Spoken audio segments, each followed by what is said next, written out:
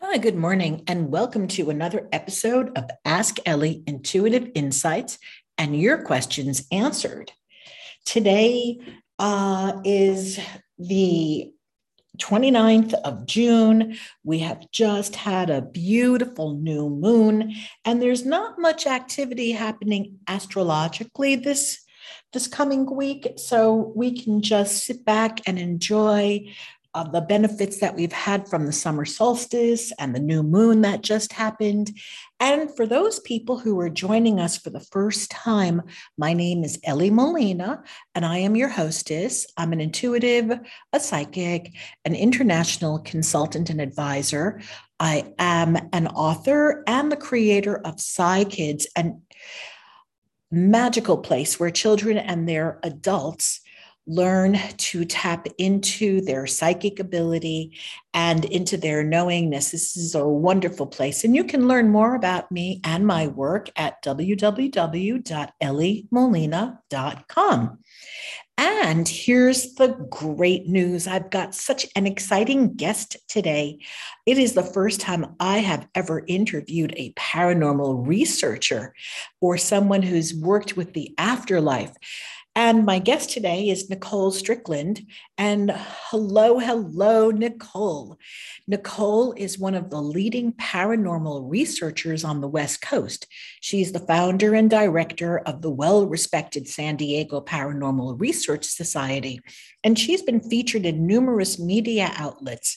She conducts speaking engagements, she writes, she co-hosts the long-running Haunted Voices Radio with Todd Bates, and she also hosts the Afterlife Chronicles, which was recently selected by FeedSpot as one of the top programs on the afterlife. Now, Nicole has done a lot of research on the paranormal, obviously, on the afterlife. She's got 3 bestsellers and 6 books. And so we're going to dive into Nicole's background, and then we're going to dive right into Nicole's work.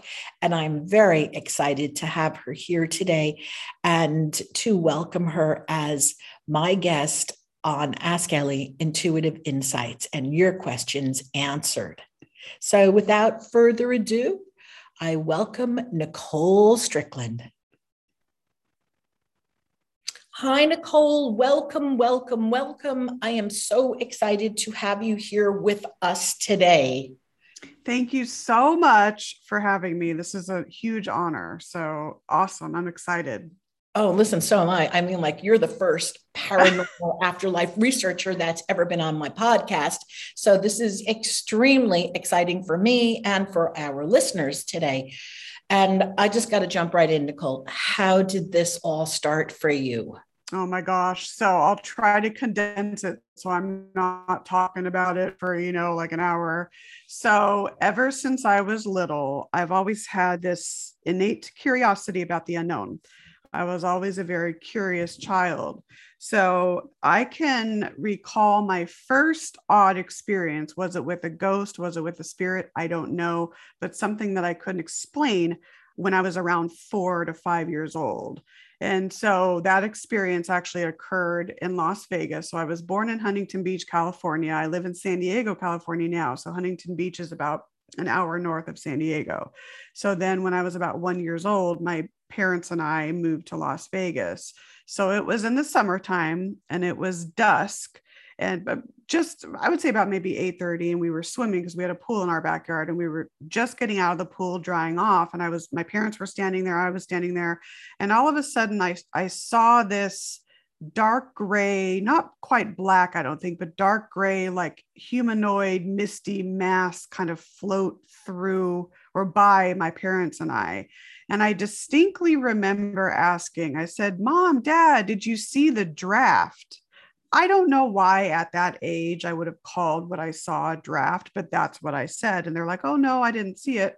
So that's just one example that I can really remember. And then also in that same house in Las Vegas, I had what I think my parents probably assumed was an imaginary friend. I would talk to this gentleman. Now that I've had some years in the paranormal research field, I think that it was probably an earthbound or a ghost from the gold rush days. He was an older man in that period attire, and I would talk to him in my room. He would appear every now and then. So this was again like 4, 5, 6 years old. So this curiosity about the paranormal, specifically ghosts and hauntings and this in the spirit realm, stayed with me. So as I got older, I would read books on it. I would read articles, anything I could about it, I would read. And so this culminated into my undergraduate year at the University of Arizona. So it was my senior year of undergraduate college. So my maternal grandmother, Helen Lopinto, called me the day before she passed. And she wanted to know, and my family's from San Diego. So she called me from San Diego. Here I was in Tucson, Arizona. So she wanted to know if I was okay. And I thought, well, this is odd. She's randomly calling me, asking me if I'm okay. This is rather odd. So I just set it aside and I talked with her on the phone for 10 or 15 minutes, letting her know my studies and how busy I was and all of that. So it was a good conversation. We ended up, I love you, I love you, Grandma. I love you too, sweetheart. I'll talk to you soon. So then I get a call the next afternoon from my mother, so her daughter, of course. And I could tell by my mom's voice that something wasn't right. And so when I picked up the phone, my mom said, "Oh, Nicole, I love you so much, sweetheart." And I knew immediately something wasn't right. And then she proceeded to say, "I am so, so sorry, sweetheart, but Grandma passed away early in the morning." And so it was about 4:45 a.m. And so, of course, I was devastated. I was very close with my grandmother. And so I booked the first flight I could out of Tucson to San Diego. It's about an hour long flight. And so my grandmother never really wanted a funeral. So it was just basically the immediate family that gathered, and we had a viewing ceremony. And myself and my two cousins, we all placed a picture of us when we were kids in her pocket. So I saw her in the casket, very peacefully adorned in one of her favorite house dresses. She looked very peaceful. So spent the weekend with the family, and then or for a few days, and then went back out to Tucson, Arizona. So it was a few days later, as I was back in Arizona, when I started to have experiences in my apartment that I did not have at all prior to her passing. So the first experiences were the front door and my bedroom door would rattle as if someone was twisting the knob to try to open the door. And here I thought, I'm in an apartment. This is vibration. It's my neighbors. I didn't even give it a thought. So a few days later, or a couple days, 2 or 3, give or take, passes by. And then I'm on my bed in my bedroom on my computer, I think writing a paper or doing something. When I didn't see anything, but I felt a disembodied hand caress my face. And it felt as if it came from someone I knew and loved very much. That is when I started to connect the dots. And I thought, oh my goodness, could these experiences be my grandmother? Again, I didn't put much stock into it. So another few days went by, and here I was in my bedroom at night working on schoolwork, when all of a sudden, in my left peripheral vision, I looked and I saw my grandmother, full-bodied, solid, full-bodied. She looked about 10 years younger. She was wearing one of her favorite blue and white house dresses. She almost looked as though she had a white halo around her. So it almost looked like there was a spotlight shining against her back. She didn't say anything. She had a slight smile on her face, but she looked robust. She looked healthy. She looked younger. And the experience lasted I would say about 1.5 to 2 seconds, which is very long for an apparitional type of sighting. So of course I connected these dots, and I said, my goodness, could this be my grandmother really communicating to me from beyond? I also thought, well, I'm grieving her passing. Could it be me, projecting this? Could it be like a bereavement hallucination? So as the years have gone on, and that one experience actually catapulted me into being active in the field and investigating the paranormal, specifically ghosts and hauntings and in the spirit realm, and recently moving more into afterlife research.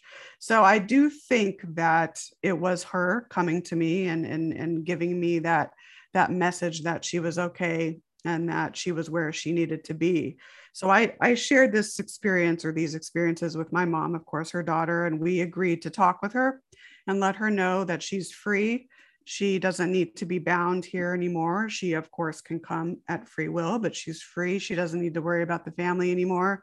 And then after that, the experience has stopped. However, in the last 20 years or so. I mean, she does come around at certain times, so around the holidays and anniversaries and things like that. So it was just a very profound experience with a loved one that really got me on the path of paranormal research. And I honestly, I credit her for that, because I never, ever would have imagined in my high school years or college years doing any sort of paranormal research as an adult. And here I am. So, I've found myself in the last, I would say in the last few years, kind of moving. I still do paranormal research, of course, and investigation, but moving more into afterlife study. So that's kind of where I am now. And it's a journey. It's an amazing journey. So Wow. Well, yeah. this brings up a lot of questions for me. I know that many people, myself included, have had experiences where we see deceased, or we see shadow figures or boogeymen, whatever those entities, and most people just ignore them or think it's their imagination. Right. I get that. I really think a lot, and then many people, of course, are afraid of this. They're very frightened of these experiences. Right. And, mhm. And my next question, though, because this is like my personal fascination, I happen to love history. And Yes. so when I saw that you had written books on the Queen Mary, and can you tell us, how did all that happen? I mean, because I Oh, haven't read the book yet. with the Queen Mary, I think a lot of this is just divine intervention. So I'm a history lover too. I've always loved history. So Mhm. history and the paranormal are like best friends with a dear kinship. I really feel that working in the paranormal allows us to have that window to where we can look into history, and it allows it to come alive, so to speak. So with the Queen Mary, I knew of the ship. My mom actually went ballroom dancing in the Veranda Grill, which used to be the first class Starlight Roof Club, which is at the stern side of the ship. So my first introduction to the Queen Mary was again in undergraduate college, again at the University of Arizona, my junior year. And so for spring break, one of my friends and I came back out to Southern California to do one of those 3-day carnival cruise and I was going to say anniversaries. Hello, cruises. Hello. So there's a Carnival cruise port like right next to the Queen Mary.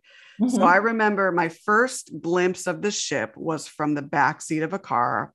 I was driving on, Queens Highway, and I saw the Queen Mary, and it was this instant, oh my goodness, I will be back here someday.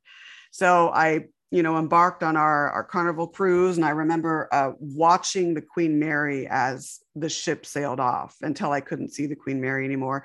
And I was so fascinated by it. Of course, we had a great time. We had a day at sea. We went to Catalina. We went to Ensenada, Mexico. It was fun. So then fast forward to 2005, that was the first time when I actually drove to the Queen Mary and actually stepped foot on the vessel. And when I did that, and I stepped foot on one of the hotel decks, so it's M deck, A deck, and B deck are the hotel deck. So A deck is where the hotel lobby check-in is. So when I stepped foot actually on the Queen Mary, it's hard to put this in words. I try to describe it in my books about the ship, but it was this instantaneous, like soul to soul connection. My soul connected with the ship's soul. It felt so familiar. It felt like I had been there before. It felt like home. Just this amazing connection. And in my research, talking with former crew and former passengers, even World War II veterans and war brides, there are many people in her past that also had that connection with the ship. So Mhm. I think that with the Queen Mary, it's a very sentient vessel. And I think that that's something we can't quite explain. Of course, theories, of course, having a rich historical tapestry helps and all of that. But for some reason, it's a very sentient vessel. And one of her claims to fame, she has many, but she's united people from all walks of life since her inception. And she continues Mhm. to do that. And it's just, it was like divine intervention. And the Queen Mary is like my second home. I have not been on board though. And like over 2 years because of COVID. So it's kind of sad. So we're hoping it's slated to reopen, I think, sometime in the fall. So we're hoping for that. So yeah. And can you share any experiences that you had on the Queen Mary? Oh my gosh. Yeah. So I have so many. The Queen Mary is one of those historical sites that produces consistent paranormal activity. It's a very visual ship and very auditory. So a lot of people will hear disembodied voices, and they'll see, whether it's full-bodied apparitions or there's a lady in white on board, a humanoid shadow phenomena in the form of first and third class pool. I've had so many experiences. One of my very first encounter was the first time that I stayed on board overnight. Actually, I was there for a couple of nights. 2005 it would have been. So I was staying on A deck, A024 to be exact. And I remember in the evening, I think it was around maybe 10 or 11 at night, I decided to just walk around a little bit. So I remember exiting out my stateroom, and then I turned forward. So I turned left to go forward, but something told me stop and look behind you. So when I stopped and I looked behind me, I saw maybe about 20 to 25 feet down the hall, this little girl standing in the center of the hall in the hallway. She looked very similar to like a Shirley Temple, around 6 years old, the curly hair. I mean, she could have been Shirley Temple's twin. She had on like a light blue, I don't know if it was a gown, a nightgown, or just a more of a basic dress. And she just stood there in the hallway. And I remember her putting her hand up and she waved at me. And I thought, wow. And so then I had no idea that who I saw was Jackie. And Jackie's one of the most beloved, most popular spirits on board the Queen Mary. A lot of people encountered Jackie. So then as, the years went on and I started, doing a lot of research, historical research and paranormal research in various areas of the ship, I learned, wow, my first encounter was with Jackie, and I've had several more over the years. But there's so many. I mean, I've seen so many different apparitions on board. The shadow figure phenomena that goes on in the form of first and third class pool is phenomenal.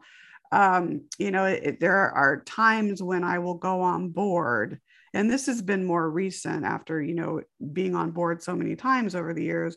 I will go on board and I will hear male and female vocalizations whisper or in regular tone say, "Hi, Nicole," or "Nicole's here." And of course I'll look around to, because it could be a visitor, maybe someone else with the name Nicole. And there's like literally no one around me when this happens. So it's truly phenomenal. That's amazing. Now, I'm laughing because, like, wow, what an experience, And when you go on board with other people, do they hear or see anything that you see or hear? Has that sometimes it does, especially like, if we're like collaborating on an investigation. A lot of times, we'll see or hear some of the same things, and so then we were able to talk with each other and say, "My gosh, did you hear that?" But it's interesting because when I'm on with just friends or family, it's weird. I've had a few people say, "Nicole, when I'm on this ship with you, I tend to have more experiences than when I'm on alone or with other people." I don't know if I have an explanation for that, but I have a core group of friends that we call, it's the Clan Mary. It's kind of a unique name. So we get together every now and then on like ship anniversaries and things like that. And we throw like these lavish, like 1930s style parties and all of that. So it's comprised of several people who love ocean liners, who love maritime history, and they become really good friends of mine. So, but yeah, with paranormal investigations that I've done in various areas of the ship, it's interesting how you can have the same experience as someone else. And so, and that happens, I think, at other historical sites, of course, but with the Queen Mary, it's so consistent. So it's just one of those locations that is just extremely active. So, wow. Okay. Yeah, this is awesome. Really, it's really cool. I know, I love it. All right, look, this shows my my not having much knowledge about this, but do you use equipment for some of you do use equipment? And can you share a little bit, like, what do you like? For look, my listeners are probably new. When your listeners hear this, they're going to say, "Oh man, how do they not know this?" Okay, but my listeners and I, this is a new world for us. So besides the TV world, okay, we see it on TV, but Yes, actually yes. know someone who does paranormal investigation and research is really very cool. So can you share a little bit about the equipment? Absolutely. So I will preface this by saying that there is no such thing as a ghost detector. And the best, because we get this asked all the time, oh, so what's the best piece of equipment? Well, I will say that the best piece of equipment is yourself. You have to learn to trust your senses. Okay, we all have our senses. And I will say that even the sixth senses and the clear, all the clairs, the clear audience, the clairvoyance, the clear, all of the clairs seem to strengthen the more you're involved in this type of work. So with that said, I'm one of these that prefer, I think less is more. So I feel that if you have too much equipment, it can also be, it can in many ways be counterproductive, because a lot of times you're spent looking at the equipment and reading and trying to discern what it means and all of this. And then 8 or 9 hours goes by, and then you've spent all that time analyzing your equipment instead of paying attention to the environment. So I tend to use as minimal equipment as possible. So various audio recorders, even some of the older Olympus or Sony digital audio recorders. Some people use analog because it's thought that the magnetic tape, there's something with the magnetism that the magnetism allows energies to emulsify their vocalizations on the tape. That's just a theory. So digital voice recorders, even up to some of the more mic sensitive varieties like the Zoom and the Tascams, different types of cameras. So infrared, full spectrum cameras, even digital cameras, just so you can take some baseline photography, or if there's an experience, you can snap a few photographs either in burst mode or just a few on their own. Let's see what else. A lot of people use the IR infrared surveillance cameras as well, which can be very handy. And then when you get into the environmental monitoring devices like EMF detectors, ambient temperature sensors, monitoring radiation, ionic energy, vibration. So there's all kinds of equipment with that. So data loggers are something that's very, very popular to use. So you want to make sure that you're data logging, your EMF readings, your temperature readings, and then it graphs out for you those readings during the entire investigation. So you can then compare, let's say, personal experiences or intuitive impressions or actual, what I call subjective data. Let's say someone saw something or heard a voice. You can compare at the times of when that occurred to, let's say, some of the environmental monitoring data and see if there's a match or if there's a correlation. So I'm one of these. I tend to be more on the intuitive side. I'm more of an intuitive. I don't classify myself as a psychic medium, but I'm very, very intuitive. So I tend to work more on that angle and then use certain pieces of equipment as a backup for that. And then of course, I use divining rods as well, and pendulums and certain crystals as well. So it's kind of an incorporation of more. And some people cringe at the word science. Some people think this field is a pseudoscience. Other people think that it can really be a scientific field. I'm one of the ones that leans more toward that. I really think it can be a true scientific field if we, adapted to it the right way. But I'm one of these that blends that with metaphysics and intuition. I feel like it gives you a more broader, a more, not broader, but I guess a more holistic approach to the work that you do. So this is so fascinating to me. This is so fascinating. Do you want to add anything before I ask a question again? Like, is there anything that this is triggered or a sense of association that's like, I want to talk about this now, right now, before? Oh no, the only thing I guess will reiterate is that it's almost like how I like to talk about it is, let's say you have a jigsaw puzzle and you have all these pieces scattered about. Paranormal research in many ways is trying to piece those puzzle pieces together, and maybe they don't fit entirely, but they're close to being fit. So then you can adopt to that and see, okay, well, let's do some experimentation, see if we can get these two pieces to fit exactly. So it's like trying to piece together the puzzle pieces, and you're drawing in historical background. So there's a lot of adjunct research. So it's not just what goes on, in the four corners of the investigation, whether it's a historical site or private residence or a business, for example.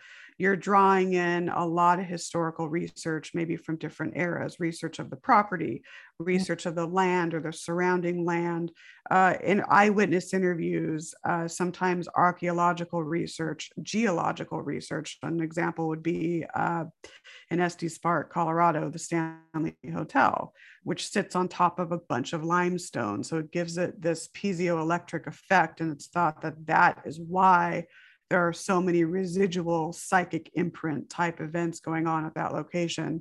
So there's all these angles that you can pull in to try to tell a story of what's going on at a site. So there's investigations, which are usually just an 8 or maybe 6 hours, 8 hours, 10 hours. It's a one-time event at a site. And then there are case studies, which I feel are recommended, because with case studies, you're there weeks at a time or months at a time. So you get more time spent to try to put these pieces together, if that makes sense. So totally.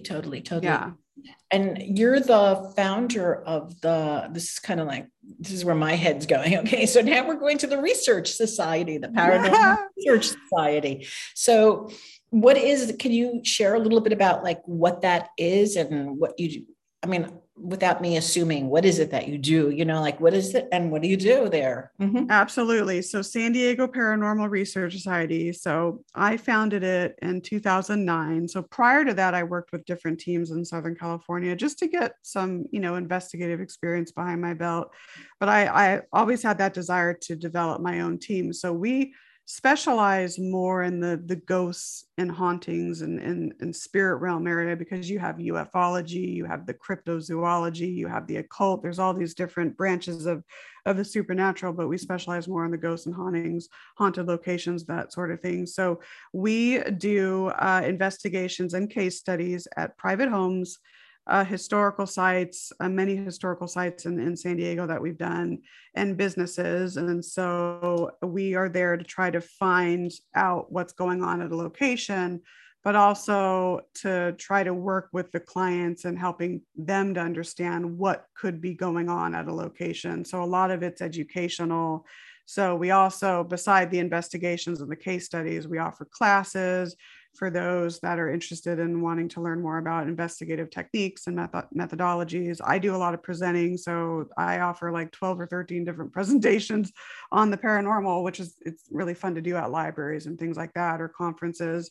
So, and then also we do, which have been on hiatus because of the pandemic, of course, Spirits of the Adobe tours at the Rancho Buena Vista Adobe, which is a very historic site in Vista, California. So if you're familiar with San Diego, Vista is about 25 minutes north. It's sandwiched right in the middle of Oceanside to the west and San Marcos to the east.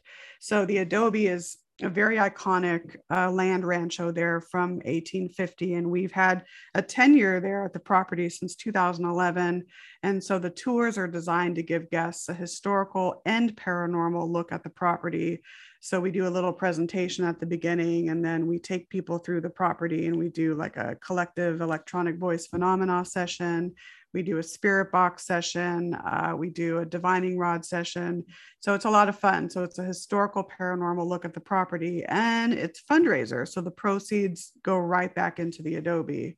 So it's with this pandemic, though, we haven't really been doing much in the last 2 years. So we're eager to get back out there and do more research. So we have a couple private homes coming up, I think, and then maybe a historical site up in Fallbrook that may pan out. So wow, this is really exciting. And you recently did a talk or a presentation Right. I just tell us about that, please. Oh my God. Yeah, I did. Well, I'm trying to look back. I did a virtual one. I think it was May. And then I have this part two of that, I think June 22nd through GhostEd 101 online. But I did a on site at the Escondido Public Library back in October, which was one of my presentations, The Afterlife Chronicles, exploring the connection between life, death, and beyond.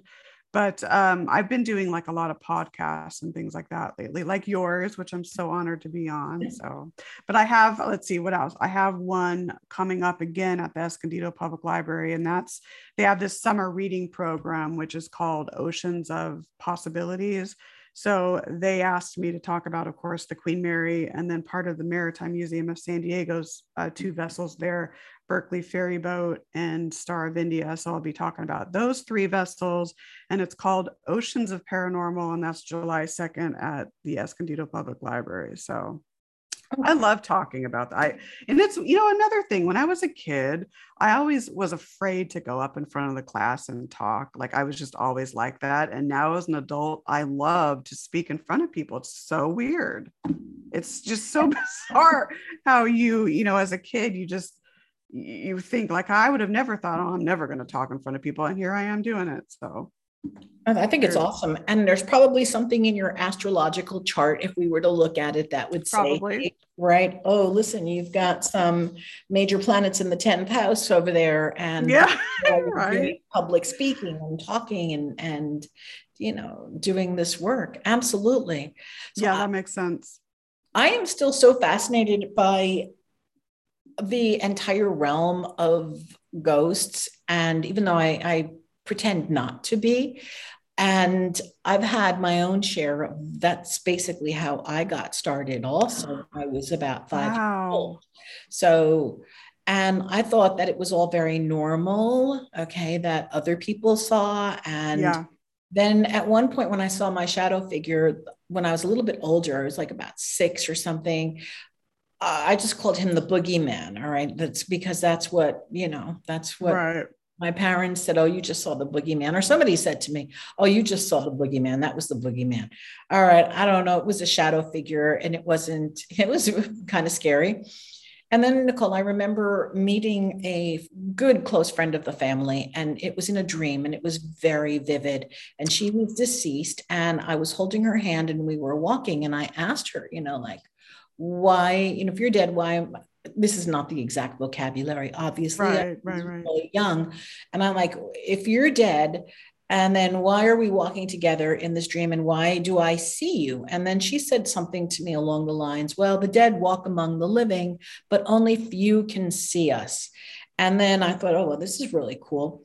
And then along the path of my life, I stopped seeing apparitions. I stopped seeing pretty much anything.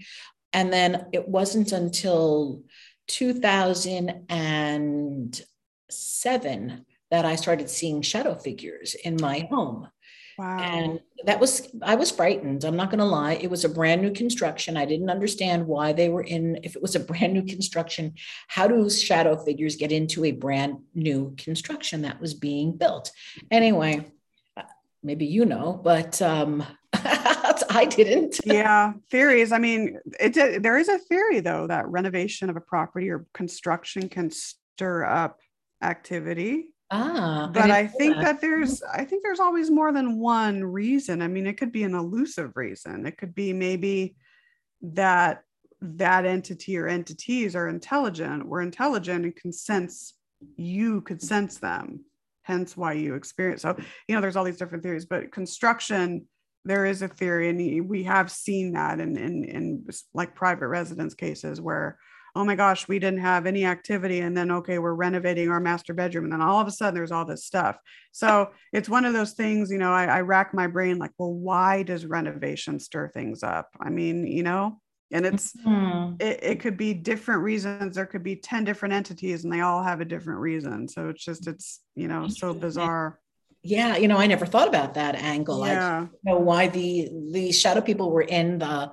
It was pretty wild, and it's like, okay, go away, and then everything was quiet for a very, very long time until this year, and it was just a few weeks ago where I saw a shadow figure, and it's kind of creepy, but this is where it appeared. It was in my shower with me, and I pushed him away and I said, "You're not coming in here. Like, thou Right. shalt not enter. No, Coming in absolutely me not. in the shower over here. We are not doing this."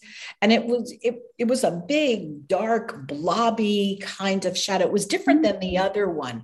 The first one I saw actually looked like a hooded figure, and I was so scared. I had like rapid heartbeat. And Yeah. the second one in the shower was more. It was frightening for me also, I'm not gonna lie.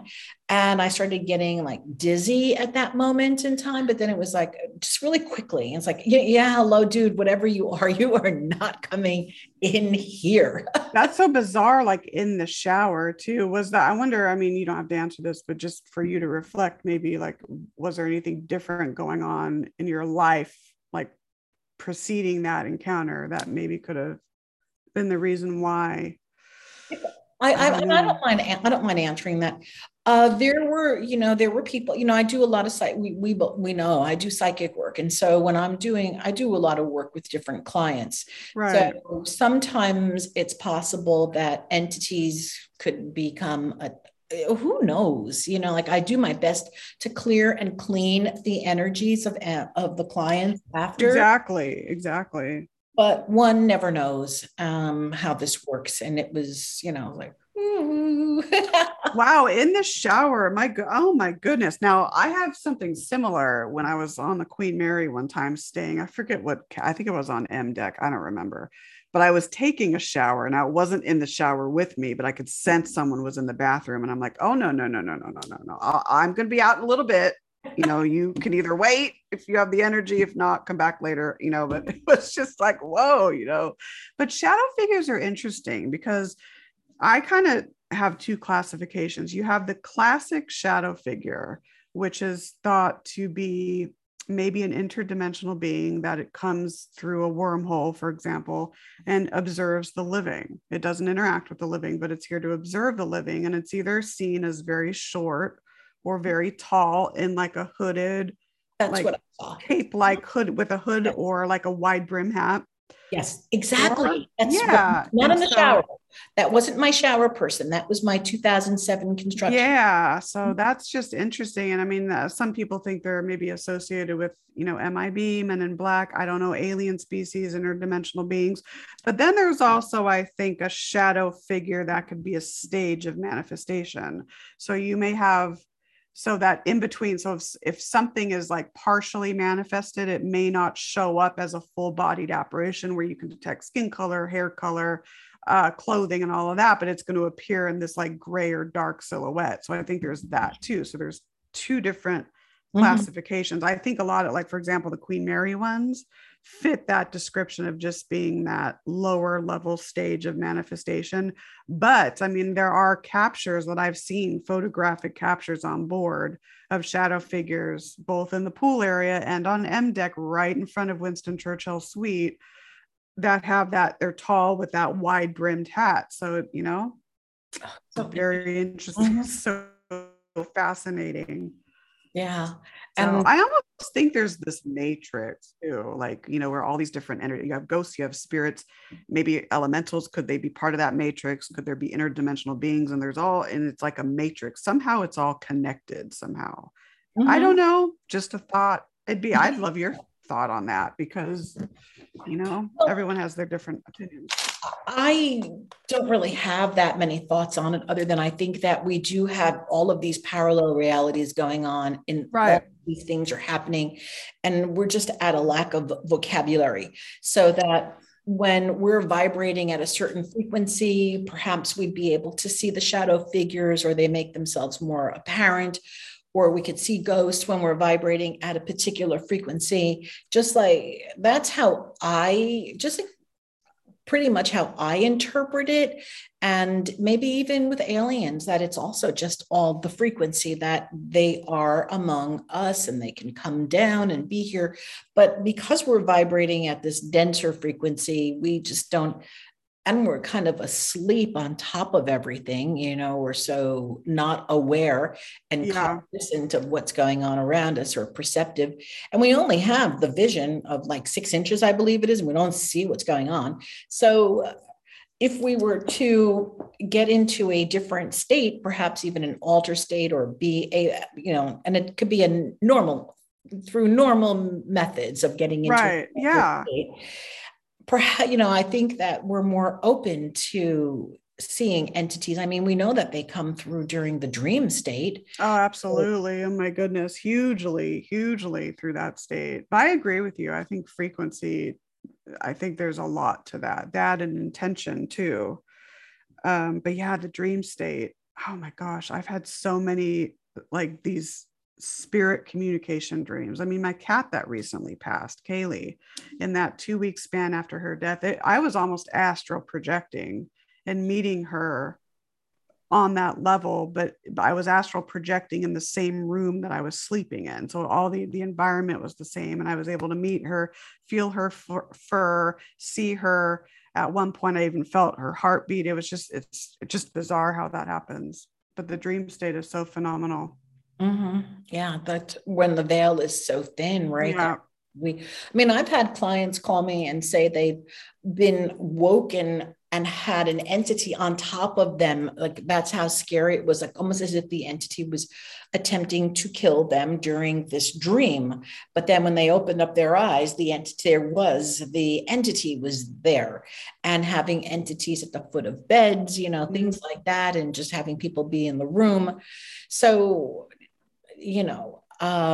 why some people get to see these and other people don't is frequency, perhaps, and an openness or a willingness to see it. And I don't know. I don't have. I agree on that, though. I think there's a lot to that. And I don't know about you. I almost feel that that this is more of a personal thought, like there's this, what I call a cosmic shift going on. Now, more and more people are becoming open to sharing their encounters with spirit. More and more people are having encounters with spirit, the spirit realm, and even these other dimensional beings. While at the same time, it seems that these realities, other realities, and these dimensions are wanting to communicate with us. So, I mean, what are the reasons for that? I think there are many. Could be just, I mean, obviously it's so mainstream in our culture. That could be one reason, but going deeper than that, I think, we're in challenging times. People are hurting each other. It's not as much of an innocent world out there anymore. So maybe there's something to that as well. But I just think that these worlds are starting to not combine, but communicate more with each other. So Yeah. That triggered an associative thought. I have a friend, and one of her, she sees entities all the time. And her work though, is more in removing the entities, the attachments. So there are attachments from what I understand. So there are entities that attach themselves to people and to locations, like take, for example, a bar, or because bars have a tendency to have lower frequencies because right. At bars, we drink, we get drunk. It's a lower frequency as opposed to let's say a church or something like that, where one is spirit, or a monastery. Absolutely. So the entities that attach themselves, according to her research, are these infrared entities that are trapped between. Do you know what I'm talking about? You probably do, right? Yeah, I mean, there's the theory out there that ghosts exist in that NIR, near infrared spectrum, so it makes sense. Mm-hmm. And so what she does is when they're around people or even in the home, that she'll then go in but she doesn't even call herself a paranormal researcher. She's almost like an entity puller outer, if that makes sense. So I never even thought about it as a paranormal researcher, which probably is a little bit of what she does. But yeah, I don't know. She doesn't research; it just pulls them out. She can. That's it's kind of like clearing the space a little bit, which is Right, right. yeah, which To is look at interesting. someone and to see, oh, you have this, around the aura. Oh, you have an entity hanging over here around you. Let's remove that. And there are times, and I know you're psychic also, and you're intuitive, and you have all of these senses. So, do you see these entities around people also, like in like in our third dimensional form? I don't, I can sometimes see them. I mean, it's hard to know if I can see them and say, oh my gosh, that's definitely from, a different dimension. But for me too, it's almost like I don't always see with my eye. It's like the invisible eye, the third eye, if you will. Mhm, So mhm. it's like I see in my mind's eye, so to speak, a lot. Or for me, it's almost like I'll get just the feeling that something's there and I'll pick up the personality of that entity, or I'll pick up the emotion of that entity. But sometimes I will see directly with my own vision peripherally, but then also in my mind's eye, and I can say, wow, okay, this is what I'm seeing. It's a 75-year-old female, she's wearing this, she has, whatever, Mhm. curly hair, blah, blah, blah. But it's not always like with my direct vision. So Mhm. Yeah, it's so cool. it's And it's so cool. Yeah, it's so interesting. It's so fascinating. yeah, Yeah. And I think what makes it too a beautiful field to study is that it is in this gray area. So it's not defined, it's not white, it's not black. And so you have all these unknowns. You're trying to find the answer. Will you find the answer? Maybe you'll find part of it. Who knows? But it's so fascinating to study. mhm. Oh, I totally agree. Totally, Yeah. totally. Is there something that you're working on right now? Another book that you're working on? Yeah, I have one that's the Afterlife Chronicles, exploring the connection between life, death, and beyond, that was supposed to be published in the fall, winter, but we know with the pandemic, publishers are kind of slowed down. So that's coming out soon. I don't know if it's going to be the summer or the fall. I'll let you guys Mhm. know. I'm right now, I haven't I'm working on one book with Marie D. Jones and Denise Agnew, and that's Women on the Fringe. And that's groundbreaking women in the paranormal in all different fields. So different aspects of the paranormal. So ufology, ghost hauntings, the occult, cryptozoology, historians, psychic mediums. So pretty much it runs the gamut of people that are, or women that are studying the unknown. So we're doing that. It's an anthology that is going to be published by Black Spot Books sometime in 2023. So it's going to feature various different women in those different fields and sharing their work and their stories and all of that. So that's one book that I'm working on. And then I haven't started actually any others, but I have outlines done. Ah, So okay. yeah, that, I mean, I wish I would have had more books that I would have written and completed during the pandemic, and we're still in it, of course, but it didn't really pan out. I did a quick ebook that I just put up on Amazon. It's about 11,000 words, and that's a tribute to my cats, Max and Kaylee. And so it talks about they were litter mates. And so it talks about their trials and their tribulations, their health challenges, but also the very profound spiritual encounters I had with both of them after their passing. Mm. So yeah, I never intended to write an ebook on that. It just ended up coming out Yeah. as one. So I'm like, well, okay, it's turning into an ebook. Let's get it up on Amazon for like 99 cents, Yeah. So I'll donate proceeds to like the Humane Society or something like that. So Mm. That's awesome. yeah. Oh, you know what? This has been absolutely fascinating. And is there something that do you want to tell listeners and readers about where they can find you on your podcast also? Because I did talk about it in the introduction. Okay. But if you can let them know again, and then I'll put it down at the end of this podcast where they can find you and your books. But if you want to talk about your podcast, Yeah, so quickly. So it's Thursday nights and it's live, and then of course episodes are archived, and so it's called the Afterlife Chronicles. So it's 6 Pacific, 8 Central, 9 Eastern for 1 hour. And I loved having you on. You were amazing. So I have fabulous guests like yourself. And so I debuted that, I think it was October 8th of 2020. And so that's fun. And then I also co-host Haunted Voices Radio on the same network, which is WLTKDB.com. So Haunted Voices Radio, same time slot, but on Tuesdays with Todd Bates. And so those are the two shows that I do. And so the Afterlife Chronicles, if I had to sum it up in one sentence, I would say that, of course, it explores that connection between life, death, and beyond, but it helps to bridge that gap between mortality and the afterlife or spirit realm, if you will, one step at a time. That's like my tagline that I say at the end. So that's a lot of fun. So let's see, books, pretty much Amazon. My website, author Nicole Strickland, I have like individual book pages.